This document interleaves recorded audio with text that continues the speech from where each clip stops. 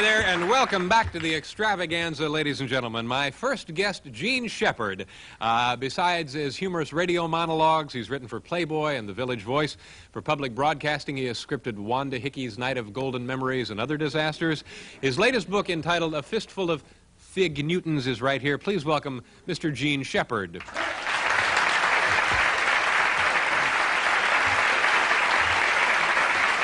How do you do, sir? Pleasure to meet you.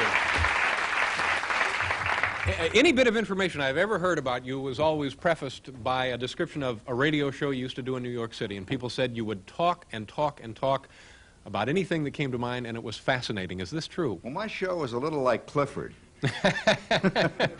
Yeah, I loved Agnes saying, I dust them bottles. Yeah, that's a full life for Agnes, apparently. I could just see, my mother, by the way, collected wash rags. Mm-hmm. My old man used to dust his Pontiac with her wash rags. And I know that kind of conflict that goes on out there, Dave. Would you tell me a little bit about the radio show? You would get on and just go, right? Well, not really. You know, it's I used to prepare that show every night. Actually, it was a kind of a radio nightclub act. Mm-hmm. And one night I realized that here I was 6 nights a week, 15 minutes, 20 minutes, 2 hours a night. And I'd see my friends like Bob Newhart do a quick 18 minutes. Yeah. You know, 3 times a night. I said to myself, I got to get out of that business. But people all loved what you were doing on the radio. radio. I loved it. How many of you ever heard my show in New York? Excelsior. It's the same group that was not sure whether the world had ended earlier. We're sure, aren't we, gang? From the book A Fistful of Fig Newtons, tell me about, for example, the chapter Lost at Sea. Well, Lost at Sea, David, is about a thing that all of us have gone through. You went to school once, didn't you? I had some education, right. Yes. Well, here I was at the age of 9, already in a bad position in life because I was going to a school named after the worst president in history. And I didn't know it. It was the Warren G. Harding School. And I imagine there's some kid right now going to the Richard Nixon School. He isn't the Richard Nixon. You know? And I was going to the Warren G. Harding School. I'm sitting back there in the alphabetical ghetto, the last third of the alphabet, me and Schwartz, and Chester Wisniewski, and behind us was Zinsmeister. And we'd sit there. We couldn't see. We couldn't hear. And that classroom would extend up in front of us, and you could see the sun coming in. And Miss Shields would be up there in the front. She was wearing a blue Brillo pad on her head.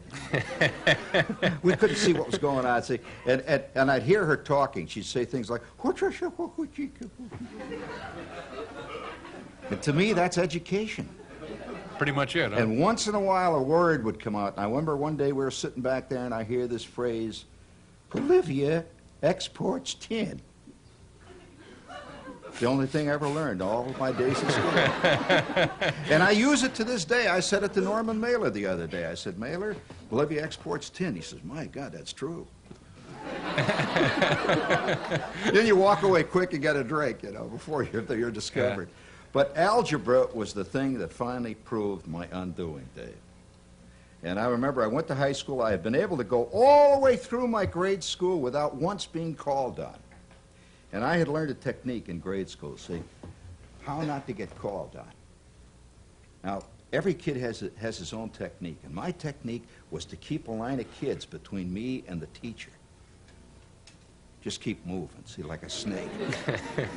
She could never see me, so I keep moving back and forth. Schwartz would just slowly sink down into his seat, so he had his own technique. Zinsmeister, who was Catholic, you could hear his beads going. You know the fear of failure. See, well, I get into high school, see, and I had been able to fake my way all the way through grade school, never got called on.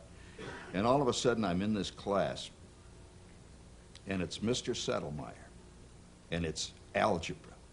Algebra. And 5 minutes into the class, the first day, Dave, I knew I was 6 weeks behind. The kids were raising their hands up there, and they were answering questions. I couldn't see, I couldn't hear. And 6 weeks go by, I have done no algebra whatsoever.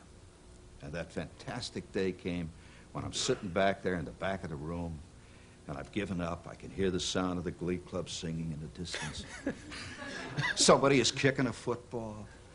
And I'd never been called on in 13 years of school. When I did the worst thing that a guerrilla fighter can do, I lost my concentration. Sitting there listening to the glee club singing, and I'm watching a mote of dust drifting down. When all of a sudden, out of the darkness, I hear Mr. Settlemiter say, "Shepherd." I hear a thin squeal from Schwartz. Just grazed him. Yeah, he says, "My God, they got Shepherd. If they could get Shepherd, they could get any of us. There's no hope." You know? And I got up and I walked up, and of course I had all these things I had prepared, you know, before I was called on. I was going to say things like, "Repeat the question, please." He says, "Yes, get up here and give me the value of C." I walked up to the front of the class, and it was the first time I had actually, clearly, David, seen an equation. I couldn't believe it. It was 8, 9 yards long. It was thick. It had fringe, little things with twos on it. And you know what? I couldn't believe, Dave. All this stuff stretched over the whole board, and at the end it said equals 0. And it hit me. All this crap equals nothing. What is this? We're going to have to take a pause right here in this. We'll be right back. More with Gene Shepherd.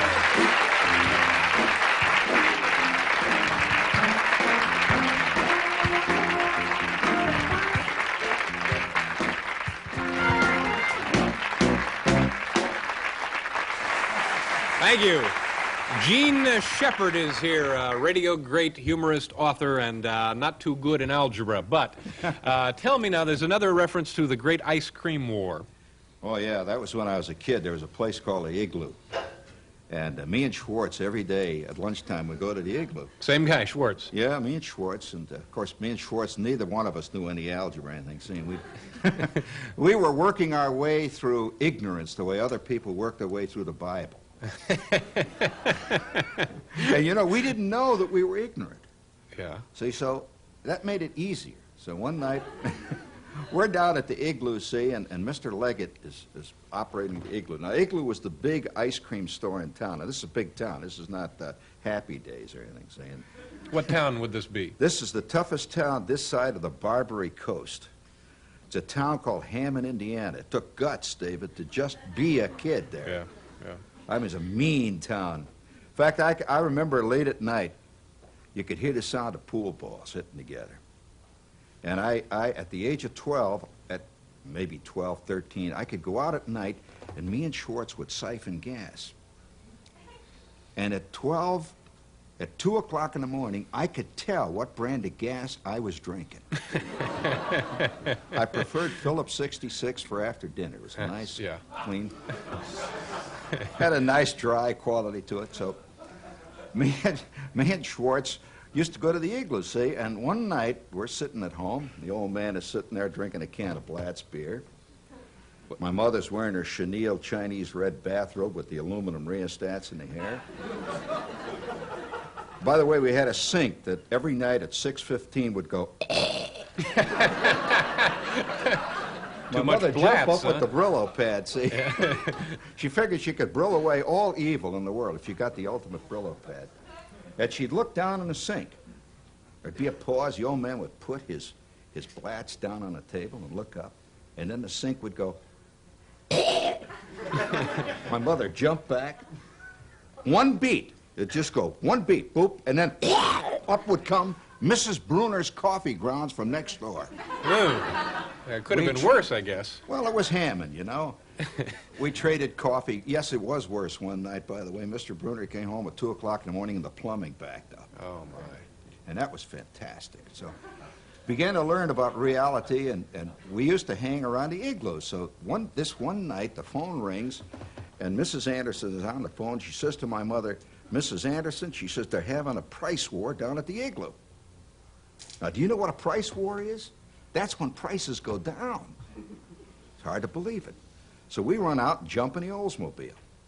My old man was an Oldsmobile owner, David, the way other people are Baptists. You wake him up at 2 in the morning and say, "What are you?" And he says, "I'm an Olds man." Yeah.